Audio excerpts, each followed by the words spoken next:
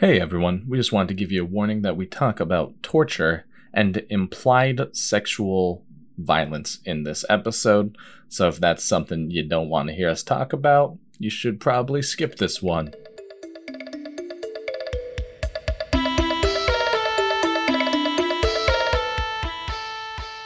Who did you want to be, and who did you actually become? This is episode 52 of They're All Going to Laugh at Him. I'm Alex Sprigg. And I'm Jess Geyer. Alex, what did we watch today? Who did you want to be, and who did you actually become? This is episode 52 of They're All Going to Laugh at Him. I'm Alex Sprigg. Why did you say that twice? Alex, I get it. Alex! I thought you understood the bit. We watched the do-over. I fucking got her. You did. That was a pretty good got. Yeah, we watched the do-over. Episode's over. One. You get got once, we're done. We have podcast over, in fact. This is all just a lead up to that one joke. It was one long, shaggy dog leading up to that one stupid joke. And we're going to start over at Going Overboard, and if I get you again, 52 episodes down the line, we have to start over. 52. Yeah. We have a little over a week left. Yeah, that's it. 8 days. Well, then we're going to do some after stuff, which I think we might talk about at the end of this episode, what our plans are. Mm-hmm. But yeah, woof, 52. Yeah, and we are watching all 60 Adam Sandler and Adam Sandler adjacent films in a row for 60 days. I do want to be clear that we said this like back in the beginning. We're not just watching movies that Adam Sandler stars in. He has to have like an active role. They have to be part of the Sandler canon. So no, we didn't watch Men, Women, and Children. Yeah. Why would you ask that? Of course he didn't star in that movie, but we are watching every movie he does star in. It's just not every movie he's a bit part in. I thought he starred in that one. No, he didn't. Oh, well, never mind then. He's like the 5th person on the IMDb. Yeah. I think. But anyway, like the same reason I'm not watching Undeclared just to see that one episode where Adam Sandler plays himself. It's a good episode, though. It's a good episode. It's a great show in general. Go watch it. But, it's too much work. Yeah, so why are we doing this, though? Well, there will come a time when all of us are dead. All of us. There'll come a time when there are no human beings remaining to remember that anyone ever existed or that our species ever did anything. There will be no one left to remember Adam Sandler or David Spade, let alone you. And let's sum up the rest of that quote with, so fucking what? Does Adam Sandler deserve all the hate? What is that from? The Fault in Our Stars. God, really? Are you kidding me? Yeah, well, I was like, what's something that has to do with cancer? And also has to do a little bit with, like, death of the author, maybe? So. Mm-hmm. Well, The Fault in Our Stars, it's by John Green. And pretty much all of John Green's books, in my professional opinion, are essentially the same. They are the same in terms of soul. They all share the same soul, much like an Adam Sandler movie. I want to point out I've never read anything other than that quote from that book, and I've never seen anything that guy's done. I just saw a YouTube video reference it once, so. The cigarette is a metaphor, that's what you have to know. Oh, okay. To cancer. So this is a 2-star Sandler film because it stars Adam Sandler and it was produced by Happy Madison. It shares the director, Stephen Brill, with a few other films we've seen. Little Nicky, and is that it? Yeah, just Little Nicky. And then we'll see him again one other time. Stephen Brill did do Heavyweights, which is really good. And, he also did Mr. Deeds, which is really good. And then Without a Paddle and Drill Bit Taylor, which I'm not a fan of. But hey, he's about 50-50. I haven't seen Drill Bit Taylor. It doesn't sound like a movie that I would like. Yeah, like, I don't know. It's not the role I like Owen Wilson in. Okay. Whose fault that is, who knows. It's like You, Me, and Dupree. I just that movie sucks. That's a shitty movie. Yeah, this movie also co-stars David Spade, one of the Happy Madison favorites. Yeah. Oh, I also want to mention, I think Stephen Brill also directed Going Overboard, right? Actually, I think you're right. Let me see. He did. He was the priest in Going Overboard, too. No, but it was directed by someone else. He was just in Going Overboard. Oh, okay. Yeah, he My was bad. the priest. There we go. Yeah. All right. Because there is a reference to Going Overboard in this movie. Yeah, a very slight albeit one. A small one. Mhm. Yeah. It was enough to make us both look at each other. Yeah. Yeah, this movie was like just below 2 hours long, and I laughed 46 times. It was pretty funny throughout. Nothing spectacular. But it wasn't like a straight comedy movie. It was very kind of a thriller. Yeah, right? It was a detective thriller. Mm-hmm. I liked it because I really like detective thrillers. As so happens so many times, if it's a movie I'm only half paying attention to, I didn't realize that I had already seen this movie until, I had that pervasive sense of deja vu throughout. I want to point out, there's nothing more annoying to me than when Jessica says, I think I've seen this movie 10 minutes in, and then like 10 minutes later, she's like, I'm not sure. But yeah, actually, I think I might have seen it in the background. And then 5 minutes before it ends, be like, oh yeah, I definitely saw this. And I'm just like, can you please just pay attention the first time? She did that to John Wick 2. How do you not know if you've seen John Wick 2? Anyway, continue, please. My brain doesn't register stuff sometimes.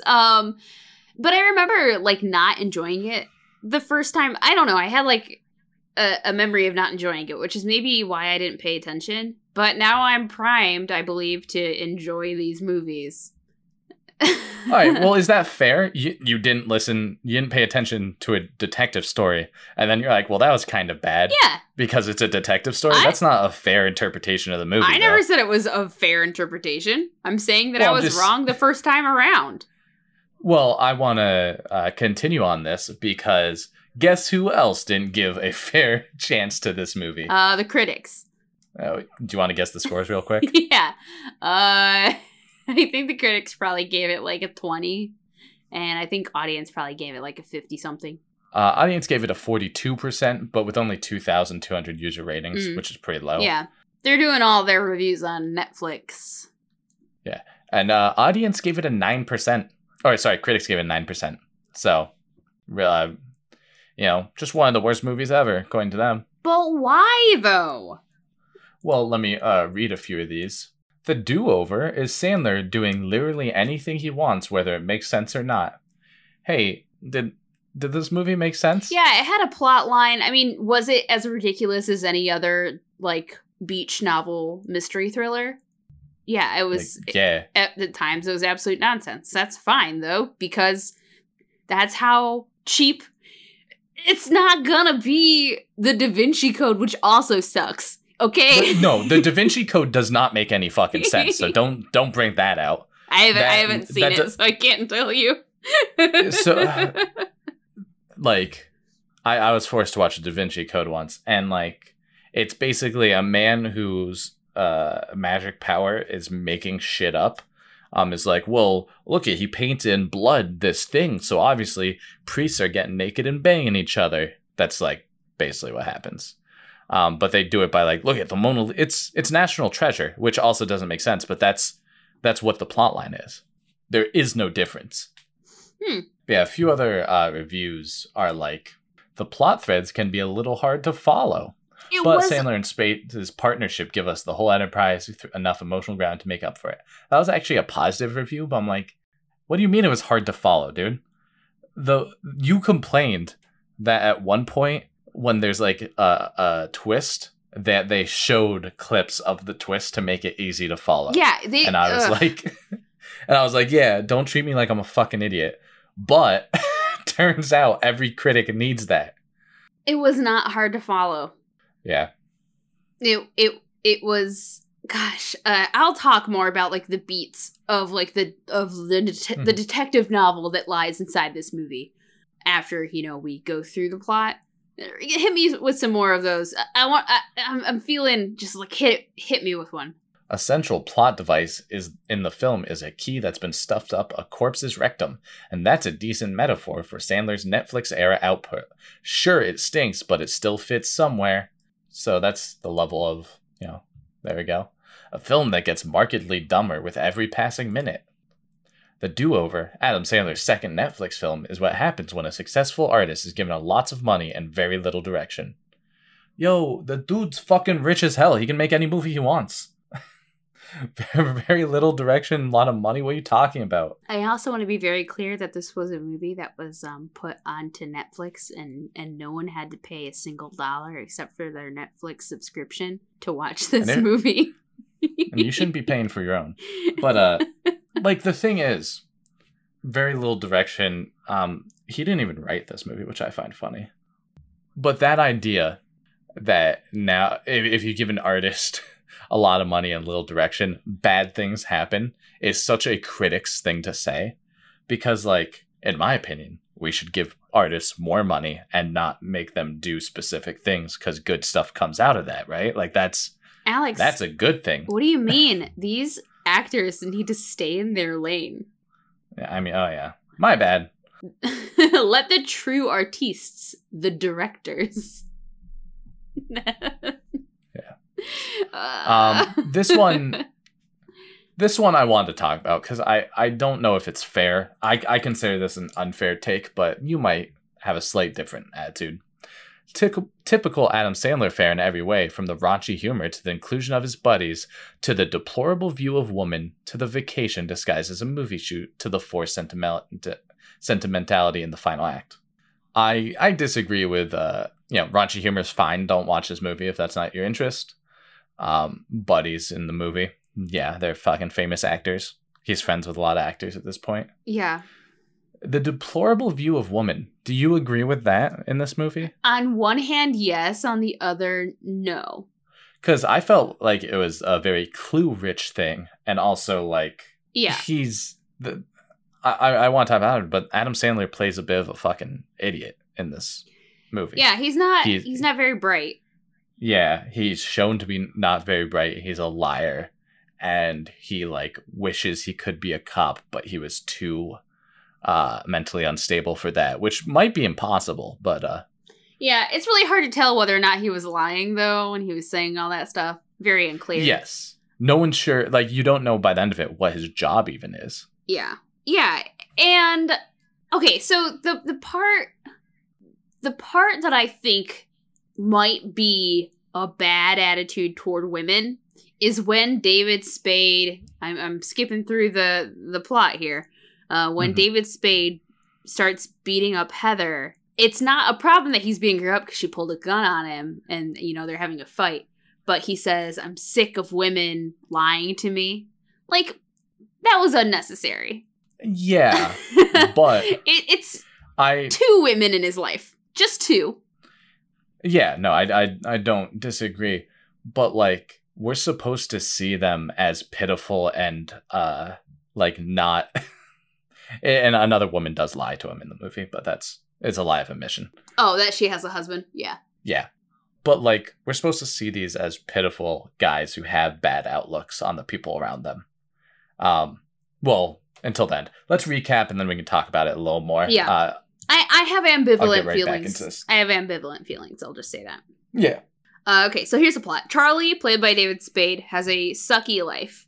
He's married to his high school crush, the prom queen, who definitely is cheating on him with her ex-husband, the prom king, is disrespected constantly by her and his two stepkids, and has a job that also garners no respect.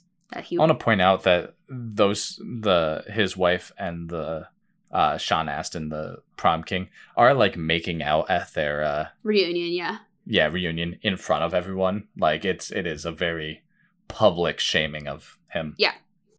He has no backbone. This is his problem.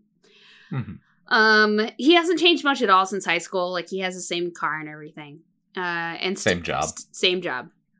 This changes when Max Kessler, played by Adam Sandler, who's his former best friend, meets up with him during their 25-year high school reunion. He says that he's an FBI agent come to see him in Florida sometime. And this really impresses Charlie because, Max had always wanted to be an FBI agent, and there he is living his dream, and, he's kind of feeling like, man, I've wasted my life. At home, he finds out that his wife won a spa day for 2 days in Naples, Florida, but she's not inviting him. She's inviting her girlfriend instead. So Charlie takes the opportunity to go with Max to Florida. And Max fakes their deaths and steals the identities of Butch Ryder and Dr. Ronald P. Fishman. Under the presumption that Charlie wouldn't want to live his boring life anymore anyway. And at first, Charlie is not into this, but when he attends his funeral, and his funeral is lukewarm, tepid, canceled early to go to the Dolphins game. It has the main speaker at his funeral is his wife's ex-husband. Yeah, his stepkids are playing like Game Boy at his funeral.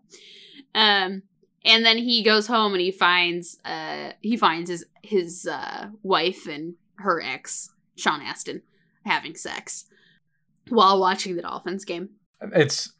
They also live in Florida. I want to point out that. I guess it's true because the Dolphins. Anyway, see him in Jacksonville is the thing. So yeah, I just want to point out like this is a very realistic take for people who are living in Florida. Florida is a hellscape, and I hate to go there.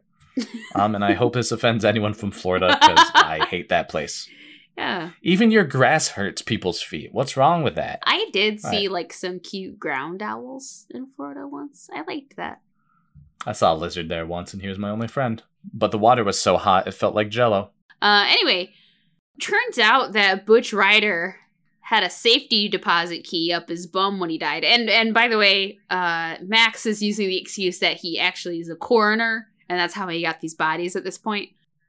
So Butch Ryder had a safety deposit key up his butt when he died, and they track down where it was from. And it turns out Puerto Rico. And when they get there and they have their fake IDs and everything, they see that the box is full of money, a tablet, and a map to a getaway home in Puerto Rico signed by Ryder's lover, Dakota. Some assassins come by and start shooting, though, when they are staying at the house, and Max gets them out of there.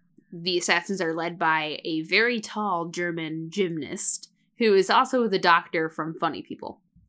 Yes. Tristan. Same character in my mind. Yeah, same character. Tristan Vogel, I think is his name, right? I think. So the next thing they do is they go to Dr. Fishman's house. Now they're going to try to solve this mystery. Ooh, why are they trying to be murdered? So they go to Dr. Fishman's house and they essentially kidnap his wife, Heather. They tell Heather that her husband is dead and she's kind of along for the ride. She points them to a biker bar where Ryder and Fishman would hang out, and it's there that they meet Dakota, the lover, who is a burly biker guy. He helps them out and tells them about the pharmaceutical stuff that Dr. Fishman was doing. It turns out that Dr. Fishman and, Butch Ryder had cancer, and Dr. Fishman had this experimental treatment that they were doing on the down low, non-FDA approved, and it was actually working. But then the accountant, Shecky, said that the funds had dried up and that someone was trying to bury the drug. And it's at that point the tall German assassin comes and kills Dakota, and they have to get out of there fast. So next they go to Shecky's place, and he says he doesn't know why the funds went away, but Max doesn't believe him. They end up holding up at Max's mom's house, and there, Becca, who is Max's quote-unquote stalker ex, shows up. And while he and Becca have sex, Heather and Charlie also get together. So they go back to Dr. Fishman's lab because they've hit a dead end here. So they go to Dr. Fishman's lab trying to see if there's anything they can dig up. And that's where Charlie finds out that Max has cancer. He was on the list of people that were being treated. And not only that, he's married to Becca, and he has a kid, which explains why he's so interested in finding the cancer treatment formula. Because previously Charlie was kind of like jabbing at him about like, why do you want this? Let's just give it to the bad guys when we find it so they stop trying to kill us. Yeah, and throughout the movie, Adam Sandler's character has been making references to the fact that he was raised without a father and how awesome Ron's dad was. Yeah, there are just, there are hints definitely sprinkled throughout. This is not sudden. It's not a sudden revelation. If you've been paying attention to the movie, you could have figured it out. And not only that, like I knew it. They did at that point flashbacks just to make sure that you knew all the little pieces that were tied together, including the hint about Max's son. I mean, yes. But just in case you missed it, they flash back to let you know. So we have that revelation, but Max has gone back to Shecky's place with the intention of torturing the truth out of him. But it turns out Shecky was actually a good guy and was only withholding information because he thought that they were with the bad guys, this chemo company that was trying to bury the drug, because they could have, if this drug came out, they would have lost like a bunch of money because chemo for this would no longer have been necessary. But it also turns out that he's already been shot before Max even got there. The German assassin was in the house all along. And before, it's before he dies that he's able to tell Max all of this. And then the German assassin, nabs Max and ties him up and tortures him in the basement. In the meantime, Charlie and Heather have a conversation that makes Charlie have a realization about where to find the formula. It's the hint that of Jenga on the tablet. The app for Jenga is where the formula is hidden. And he ends up visiting Becca, the ex-wife, to tell her that he thinks that Max is in trouble, that something's going on. And he also tells Heather that he found the formula. Oh, sorry. Actually, it was the conversation between Charlie and Becca that made him realize. Never mind. I got that mixed up. So he calls Heather to tell her that he found the formula. And then Heather shows up at Shecky's in the basement. She's been in on it the whole time. She was going to take the money to bury the treatment because her husband wasn't going to. She also tells Charlie that Max killed Shecky and to meet her somewhere with the tablet. And then she tells the German assassin to kill Max, but he ends up accidentally killing himself by electrocuting himself while trying to torture him. Charlie, though, was on to Heather all along because he knows that Max, needs that cancer treatment, and also that his friend would never kill an innocent guy. Yeah, he's not on it, or he doesn't think that the whole time. He learns that at the end when she lies on the phone and says that Max is crazy and angry and killing innocent people, when he realizes at this point he's trying to save his own life for his kid. Yeah, that's exactly what I meant. I meant like from that phone call. He didn't show up. Yeah, he didn't start it being like, I think she's bad. Yeah.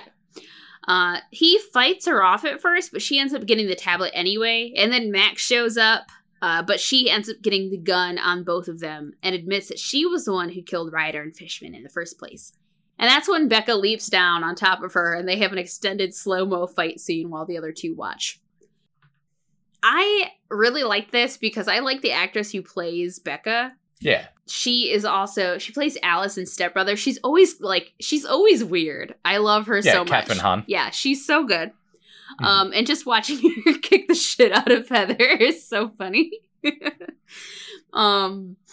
Anyway, the police show up, and when Becca's putting her hands up, she accidentally throws a tablet in the ocean. This is the only part that I thought was stupid.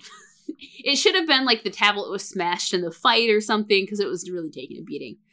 And sadly, the data was irrecoverable, but fortunately, Charlie made a backup, and the backup is in a USB in his rectum. The two managed to get out of jail time because they have broken many laws. They managed to get out of jail by having an effective cure for cancer to pass on to the government. Yeah, which in a voiceover, they say, the only sure thing get out of jail card you can have. An effective cure for cancer. That's right. The FBI has actually been following them the whole time in a great red herring scene, which I'll talk about later too. I just haven't mentioned that at all yet. Yeah, it's very ploppy. Yeah. Charlie scares the piss out of his now ex-wife and stepkids by dressing up like a zombie and scaring them, which is what I would do too. And then everyone lives happily ever after in Puerto Rico. The end. Yeah, it's pretty... Go ahead. Yeah. Oh, I was just going to talk about how this is a detective novel, like, straight up. Yeah, I wanted to start back, though, before we lose the does do these characters hate woman thing.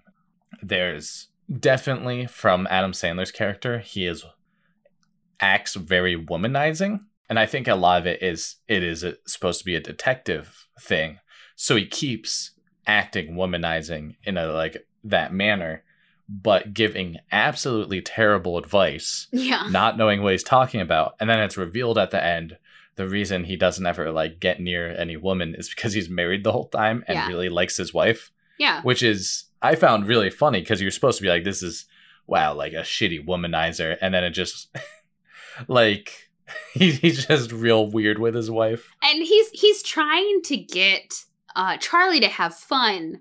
And really throughout the whole movie, the women have a lot of sexual agency. The movie doesn't pass the Bechdel test, but actually, no, it doesn't pass the Bechdel test. No, I don't know. But the women do have a lot of sexual agency. Becca, like the whole stalker ex thing, is a sex thing for them. But also she is following him around because she's worried about him and wants to spend more time with him because he's dying, right? Yes. So there's that. Heather has a lot of sexual agency in the fact that she uses her sexuality to manipulate Charlie, which can be a misogynistic trope, but I think it's done decently here because, like, when you're just watching the movie and you think, like, why is Heather getting with this guy who's, like, a complete dope? Well, she is the predator in this situation. There's literally, Adam Sandler gave advice to, when the moment's right, just take your tongue and then fuck her mouth with it. And it shows David Spade from behind moving his head back and forth. And you're like, that's fucking disgusting. Why would that work? And then it works because it's, a fucking clue that she's lying. Yeah. Because no one in their right mind would like that. Cool with that. Yeah. Well, I think that's probably a thing that Max and his wife do. I mean, probably. They're so weird. But there's a lot of stuff they do also without mentioning it is like they show that Sean Astin is being pegged by his ex-wife. And they don't like make fun of it. No, it's just like their sex thing, yeah. Adam Sandler has sex with a blow-up doll while listening to someone. No, he's on the phone with his wife. But he lies and says it's a phone sex thing. Yeah.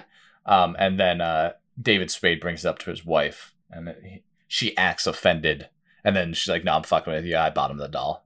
Like, there's nothing wrong with it. They have a threesome with Luis Guzman and Catherine Bell is the actor. Yeah. And the only joke there is that David Spade keeps looking at Luis Guzman. He's so awkward. Keeps telling him to stop. And then he gets sweated on by Guzman's balls, which is always funny. It's a funny just thing. Funny. And Adam Sandler is just on the couch watching all this and like vaguely commenting. Yeah. So it's like actually one of the most sex like positive movies I've ever seen. No, it's actually super sex positive. And the good thing, the better thing is Jackie Sandler plays the other woman in that scene, and she's too drunk and has like passed out. And she's, she's there, she's fully clothed and just passed out. That's all. They didn't, obviously there was a consent issue there. Whereas everybody else was sober. Well, they were, I'm saying not sober because they took shots in the. I'm saying scene, that but they were not acting intoxicated at that moment in time. No, they didn't act like they were drunk in the scene for sure. Which actually, I liked how they kind of portrayed that actually, and I do think that this movie is very overall sex positive. And then they in have a really weird way. Mike Chiklis gets angry that David Spade had sex with his wife and comes over with a bat to yell at him. And in one of the funniest scenes, gets shot in the leg by the assassins, then shot in the other leg by Adam Sandler, and he's just in the pool screaming, just making gurgling noises and shouting. And then in the final scene, he's back over there, happy to be their neighbor, and is over it. Which I found funny. That they didn't like kill him off, and they made him just a nice guy then. Mm-hmm. But yeah, like in my mind, the idea that they were dealing with sex in a childish, lame way is like. Actually, it's kind of very childish to think that they're dealing with sex in a negative light, and it's a very prudish idea in my mind that that's what they were doing. Well, in addition to, because that's all the straight relationships, there's also a couple of gay relationships that are portrayed in the movie that are also portrayed in a positive way. They don't. I was kind of upset when you told me that one of the reviews said that this movie was homophobic. I don't think so. I think that this movie portrayed the homosexual relationships in the exact same tone and light as it treated the same the straight relationships. Dakota, the burly biker guy, he acts the same way when he is holding Adam Sandler up by his neck, like threatening to beat him up, because he's wearing Butch Rider's jewelry and is like really mad and wants to know what happened to Butch.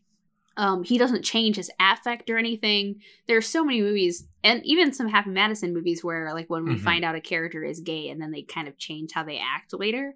I'm thinking of Chuck and Larry specifically. Mm-hmm. But this one, like, he's just a normal character. It could have been replaced by a woman and it would have made the same amount of sense, which is really how relationships kind of work. And like, Adam Sandler doesn't shame him at all, for it. There's just a funny scene where he goes down on his fingers. And then, which brings me to, well, there's two parts of this. There's what I think people thought was a homophobic scene where Adam Sandler is trying to convince the German guy who's about to torture him that torturing him would be gay because he was gonna torture him by sodomizing him with items, which is a way people get tortured by the military and stuff. Yeah. And in this case, this is torture. It is a power dynamic, not a sexual thing. Yes. And Adam Sandler just keeps saying, like, well, if you enjoy torturing me by doing this, it does make you gay. So, like, I'm saying that that's what's happening. And if that makes you upset, you shouldn't do it, because he's trying to get out of it. And the German guy gets upset at Adam Sandler for trying to ruin his fun, basically. And it brings us to, like, another theme in this movie is that they have a connection with pain and sex in this movie. Mm-hmm. Repeatedly, where Adam Sandler thinks a guy came at one point, or no, David Spade did, but he actually had gotten shot and was making death noises. Mm-hmm. The German guy dies while twisting his nipples, which we have already mentioned that Adam Sandler likes his nipples played with, and he likes squeezing nips. That's just one of his things. Mm-hmm. Well, I'm missing one too. Yeah, because there's a note I made too that was related to that. I just can't remember the other one. But yeah, it's just an interesting thing they did. I think it makes sense because they're kind of making fun, but not really making fun of all these action movies where the guy gets like beaten to shit and then bangs, and it's all the same thing, and it's just masculinity is like, I got punched in the face and now I'm James Bond and I'm doing the bad girl, like all that shit. It was generally just like a kind of funny theme. I don't think it means too much, but it is interesting that they just kept linking those things. Yeah. I mean, I do want to say about the torture scene, I can definitely see a critique where, like, you can make a critique that this is a homophobic scene inherently. And I don't necessarily disagree with that. I don't think that was the intention. I don't think that scene takes away from the positive representations of the gay people in the previous scenes. Because even Shecky, I believe, is supposed to be gay. Because he's like one of Butch Rider and Dr. Fishman's friends. Like, they all hung out in the same circle and everything. And he's a good guy. Yeah, he's a good guy. They don't mention it because they don't need to, is one. No, it's not necessary. The biker's a good guy. Fishman and Butch were good guys. Like, and then the German guy is not gay. That's the thing.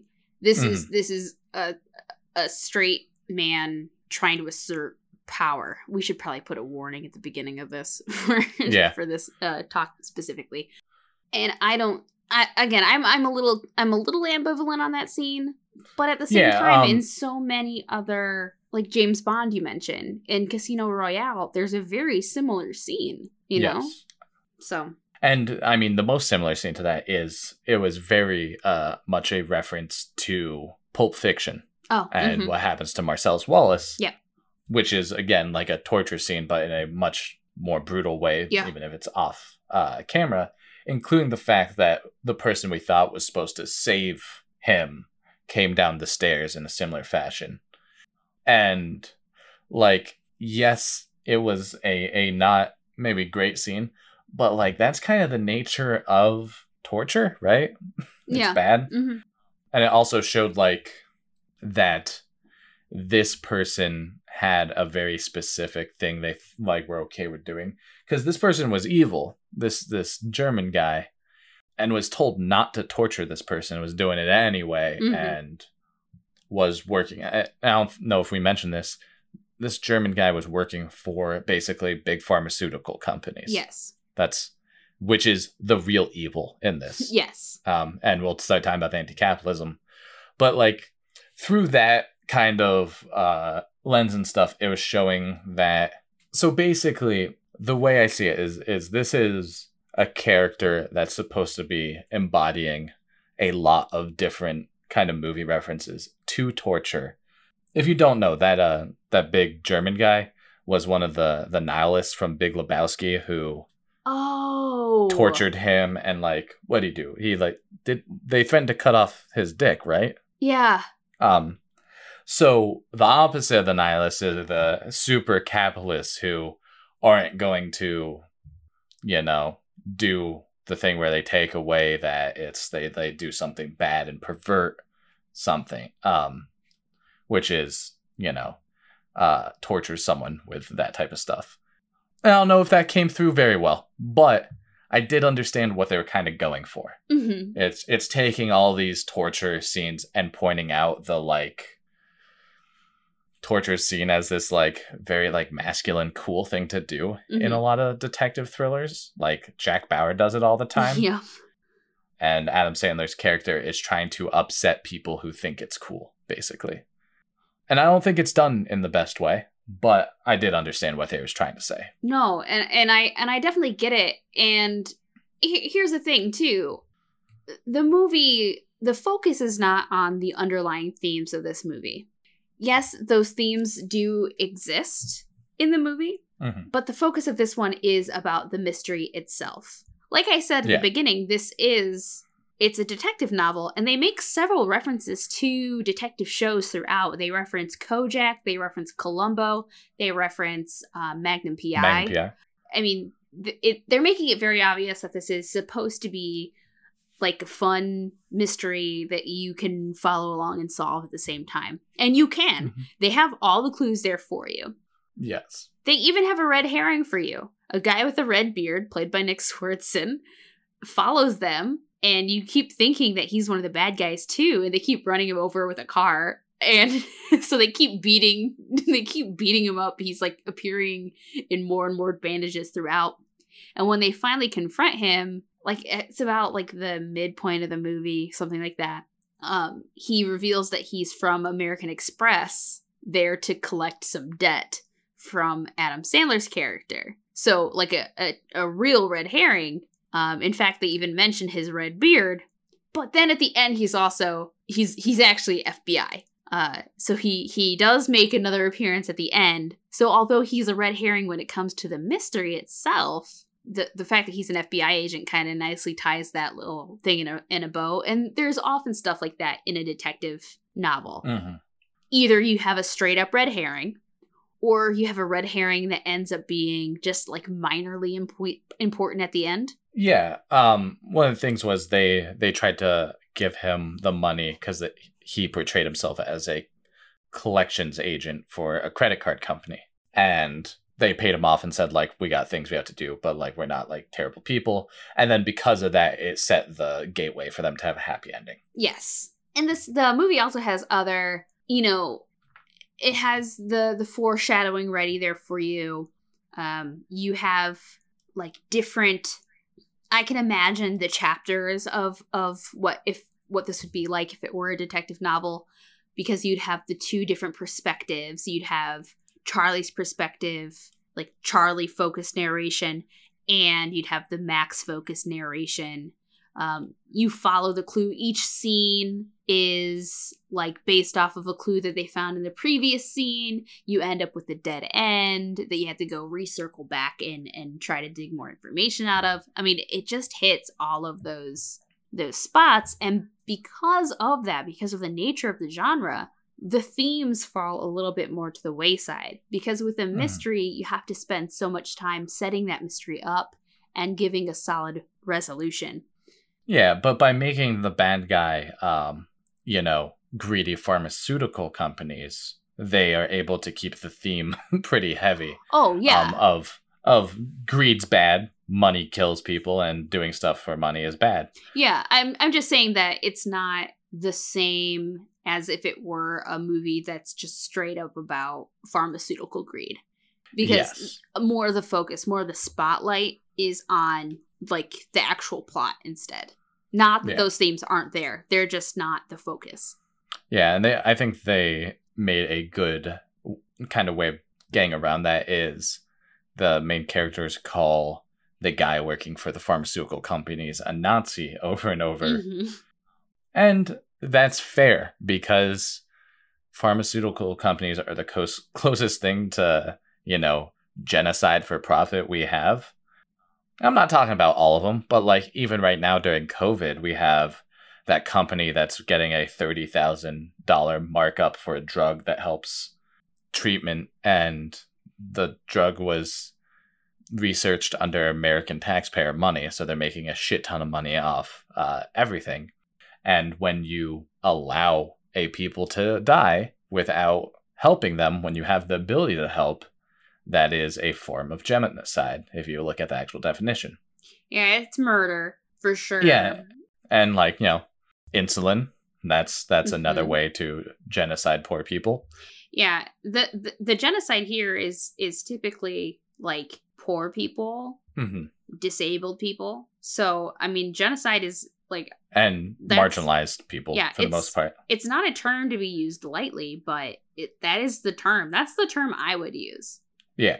I mean, and you can even see this, like, especially insulin. Like, if you don't know anything about that, you need to go look that up right now. But back to the COVID thing, people are talking about the vaccine, the potential vaccine, and not how are we going to distribute this to as many people as possible, but how much is it going to cost? That's the thing on our minds. Why should it be like this?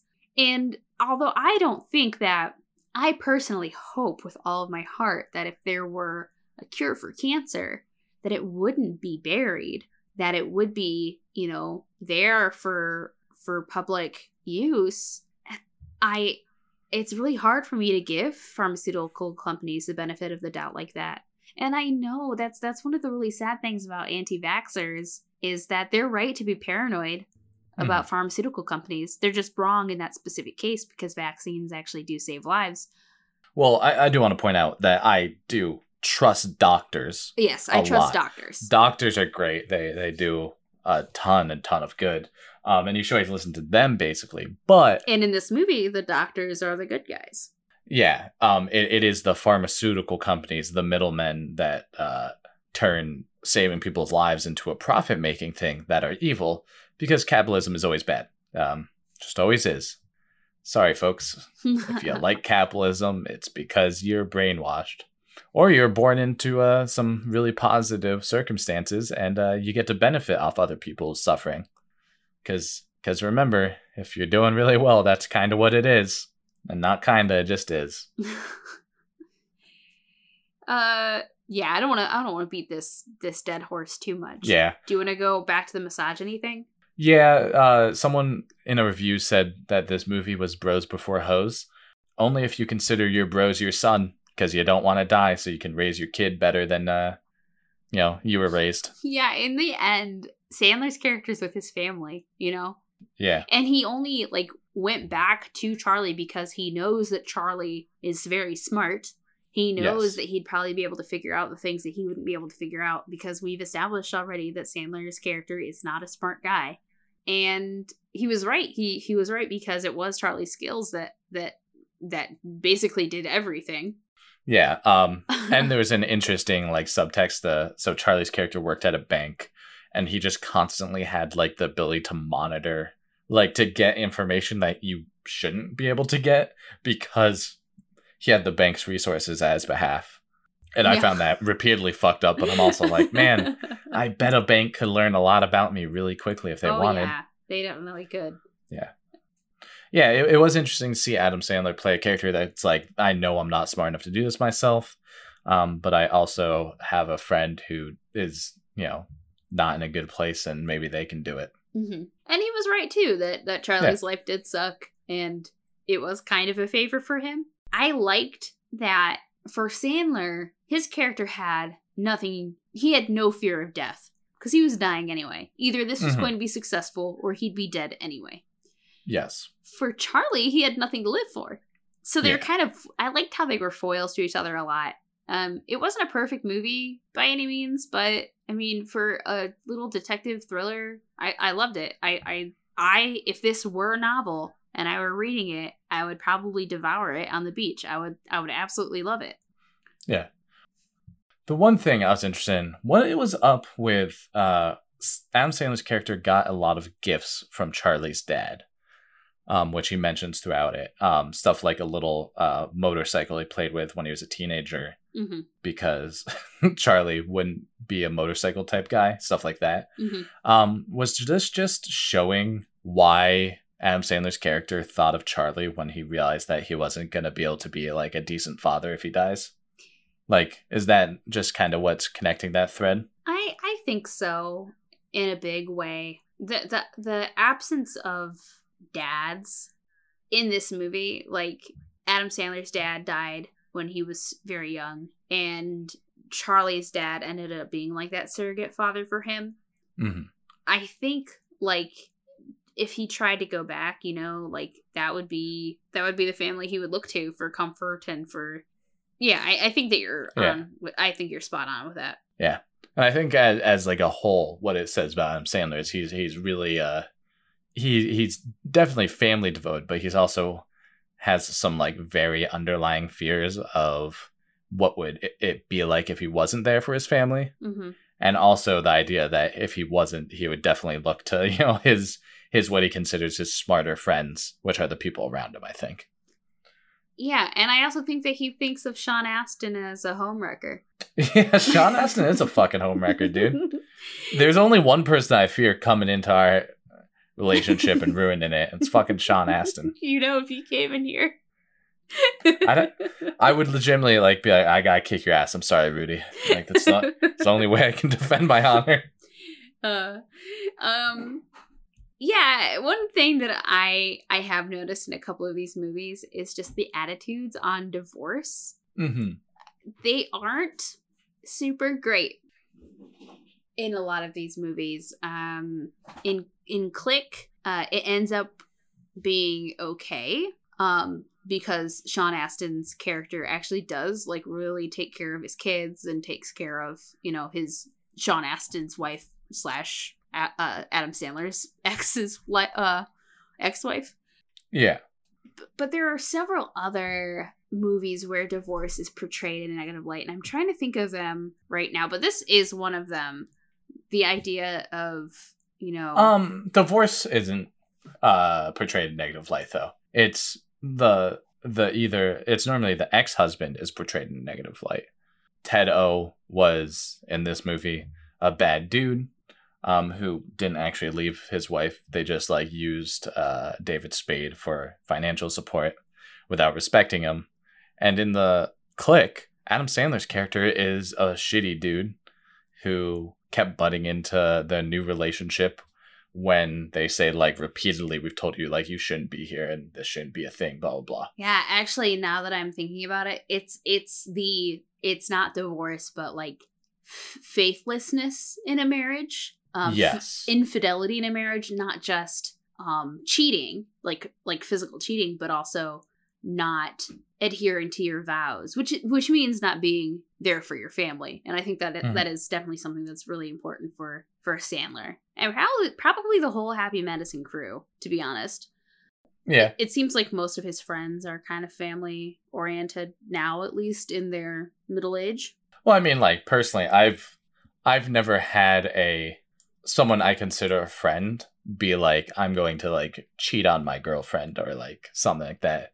I've had at like a poker night, I've had someone say like, yeah, I used to like cheat on my girlfriend all the time, and all of us were like, what the fuck is wrong with you? Like, you're just like a huge scumbag. Just break up with her first. Like, it's always better. Like, Yeah. you might as well just text your girlfriend while you're at the bar. We're over. Than like fucking cheat on them because you're just a piece of shit. And then they got all salty and left. Well, they shouldn't say stupid stuff like that. Yeah, I remember Sony had the fucking funniest line ever, which was just like, holy shit, didn't know you went full fucking scumbag. And I was fucking crying laughing. Wow. But like, there is a subsect of people who think that's okay, and even think it's cool. And I don't understand it at all. But yeah. See, I don't know. There's also the thing, like, in this movie, cheating is open to perspective in this movie. Because certainly Charlie is being cheated on. And the neighbor also is being cheated on. But maybe that was more of also kind of a swinging thing. Kind of hard to tell. Yeah, he's angry about it. But like, the thing is, it's not a marriage ender for him, obviously. Yeah. Also, Adam Sandler makes jokes in this movie, like calling David Spade an asshole for sleeping with a married woman. But then he's like, yeah, but like, whatever. She's married, you're not, type thing. Yeah. And, who to blame and things like that. Mm-hmm. I think they also show in this enough different ways to talk about sex that's like, it's a weird line, but just because your wife might be sleeping with some dude doesn't mean that that's cheating, depending on like where you're at, which they show by Adam Sandler banging a blow up doll and it being like a perfectly normal thing, whereas a lot of people would be upset by it. Yeah, I mean, some people are upset if their partners watch porn and masturbate, so Yeah. Whereas I almost just said different strokes for different folks. Oh, and I should have just said it. My joke was that I can only get hard while watching Adam Sandler movies now, so that would have been. Yeah, this podcast has taken a toll. Although every time I hear Nick Swartzen's voice, I'm just rock hard. Okay, I think we're done with this episode. Do you have anything else? Well, okay, wait. We have other stuff to do, but what would I made a new sex move called the Joe Dirt. Oh, I hate that. You ever seen this? Do you know the next move I'm working on is? It's called the Sandy Wexler. Oh, really? Is that... That's the next movie we're watching. We should end this. Yeah, I forgot though. The Shecky reference. There was a Going Overboard reference with Shecky, the accountant. Just an aside there. Did you want to talk to them about what we were going to do with like the last episode after we're done with all the movies? Yeah, I guess let's do that.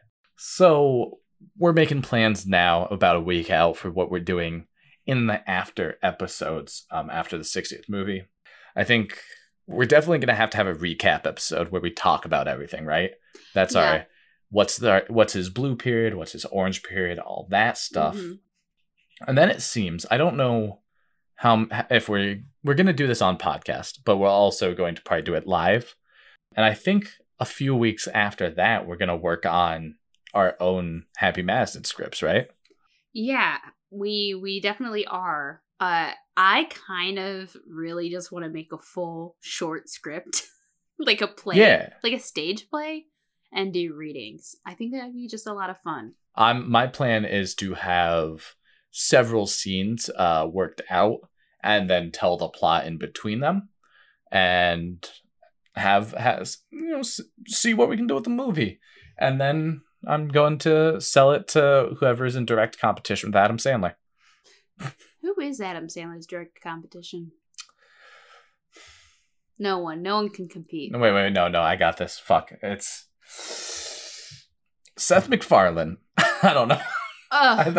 No.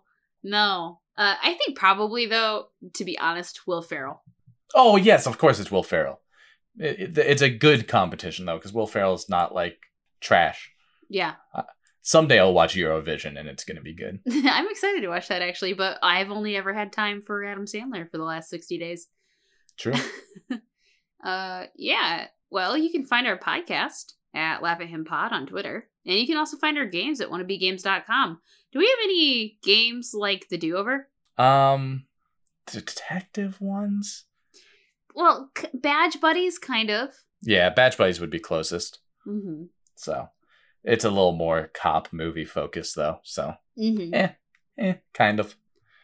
You did write for a game, though, that is closer to this. I did. Baker Street, role-playing in the world of Sherlock Holmes. It's a really fun game. I know that there are lots of Sherlock Holmes games out there, but I would swear by this one, and it's not just because I wrote for them. It's by Fearlight Games. It's pretty cool. If you like solving mysteries, if you like stuff like escape rooms, or you like solving mysteries, and you want to do that at the tabletop, like in a role-playing kind of situation, play the game. It was very much mystery that's not bullshit, which is what a lot of mysteries are. And it's not something where you're like, I have no chance of figuring out this because it's so esoteric. It hits that like nice spot of trying to actually solve a mystery. Yeah, it uses mechanics and also your own mind. Like you have to figure it out, but the roles and your skills, like in-game skills, will help you out along the way. So it is that nice little niche there. Not too easy, not too hard. Yeah. You can also, you can find the games there at wannabegames.com. You'll have to find fearlightgames.com, I think is their website. Yeah, they can Google it. Yeah, you can figure that out. You're smart. And you can also support us on Patreon at patreon.com/wannabegames. But instead, you should donate to your local cancer research hospital. You can donate straight to them. Unless you've done your research, don't just give your money to, like, for example, Susan G. Komen. Don't give your money to an organization like them. I want to throw out don't give your money to an organization you don't research first. Yes. And also ones that are just for awareness. Yeah. Awareness is not the issue most of the time. Yeah. Pay for a cure. Yeah, we need the research part.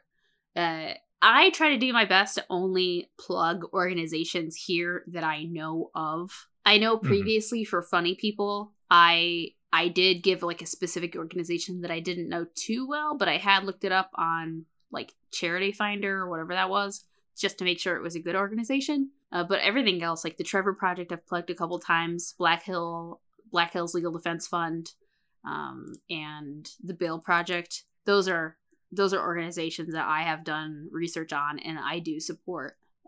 So I try. You can hopefully trust me on those things, but I don't know too much about cancer research. So yeah, you can see me tweet about stuff and things at @Joska. You can see me tweet about, I think montages was my last tweet, @Kitty Crusade. Take my wife, please. You have to say it again, otherwise it doesn't make sense. Take my wife, please. Ooh, she did it over.